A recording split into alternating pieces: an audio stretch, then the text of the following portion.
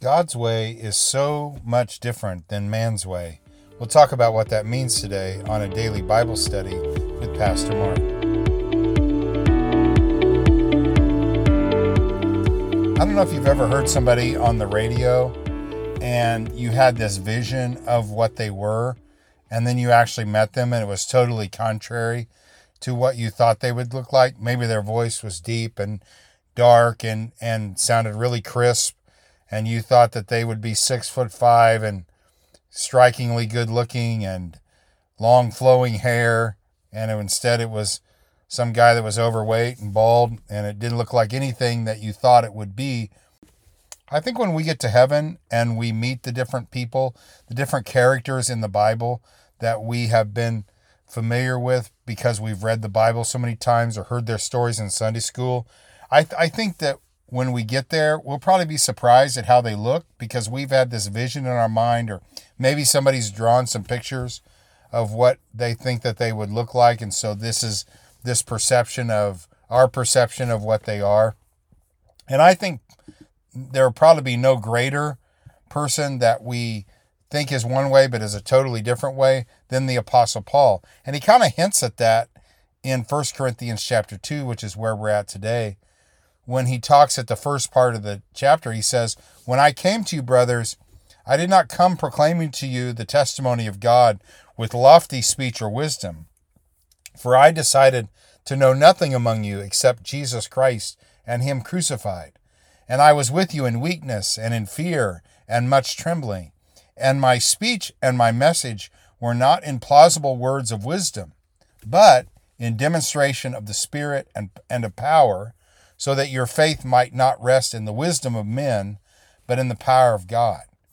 In other words, what Paul said, when I was there with you, when you heard me speak for the first time, I didn't blow you away with my rhythm in my speaking. I didn't blow you away with my style. I just came to you in the power of the Holy Spirit, enabled by God to do what he had called me to do. And it was the power of God that drew you to Christ, not my persuasive words. They didn't join Christianity because they wanted to be a part of what Paul was a part of. They joined Christianity because of the fact that God drew them to it through the power of the Holy Spirit. They weren't following a man, they were following Christ. In my opinion, one of the greatest mistakes of the common church, or the church that we're a part of now, is that we have taken so much of the philosophies of the world and we have brought it over into the church. And we have disqualified a lot of people who should be in ministry, who should be doing ministry and preaching in ministry or teaching in ministry, but we have disqualified them because of the fact that they don't have good speaking ability, or they don't have the looks, or they don't have the charisma or the energy that other people do. So we have taken what would make somebody succeed in a sales job and we have brought it into the church and said, okay, well, you're not going to do a good job here because of the fact that you don't have these sales skills. And so a lot of people have been put on the shelf, or they haven't even attempted it because of the fact that this is what they have been told, because we are measuring spiritual success to worldly success or success in the corporate world. And that's not how a person in ministry achieves success.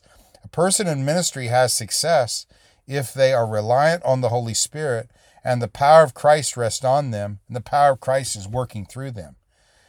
The sign of a good minister or a good servant of Christ is someone who is pointing people to Jesus Christ, who is pointing people to the Word of God. People are being drawn through the power of the Holy Spirit, not through the charisma of an individual. So I just want to encourage you today. Maybe you've given some thought to doing some ministry kind of work, but you don't have this speaking ability that you perceive that you have. But what you do have is you have the opportunity to pray. You can ask God for his help. You can rely on him, and you can step out and do stuff, and God may take your weakness and do great things with you. But you've got to be willing to take that step of faith. So just as Paul was a man that was incredibly educated and was zealous for Judaism before he was converted to Christianity, yet he was a pretty common man in the sense that what helped advance Christianity was not who he was, but who Christ was and the power of the Holy Spirit. You can be used as well to be an instrument that God uses to get the gospel around the world. You've got to be willing to not get the credit, but let God get the glory and the Holy Spirit do the work.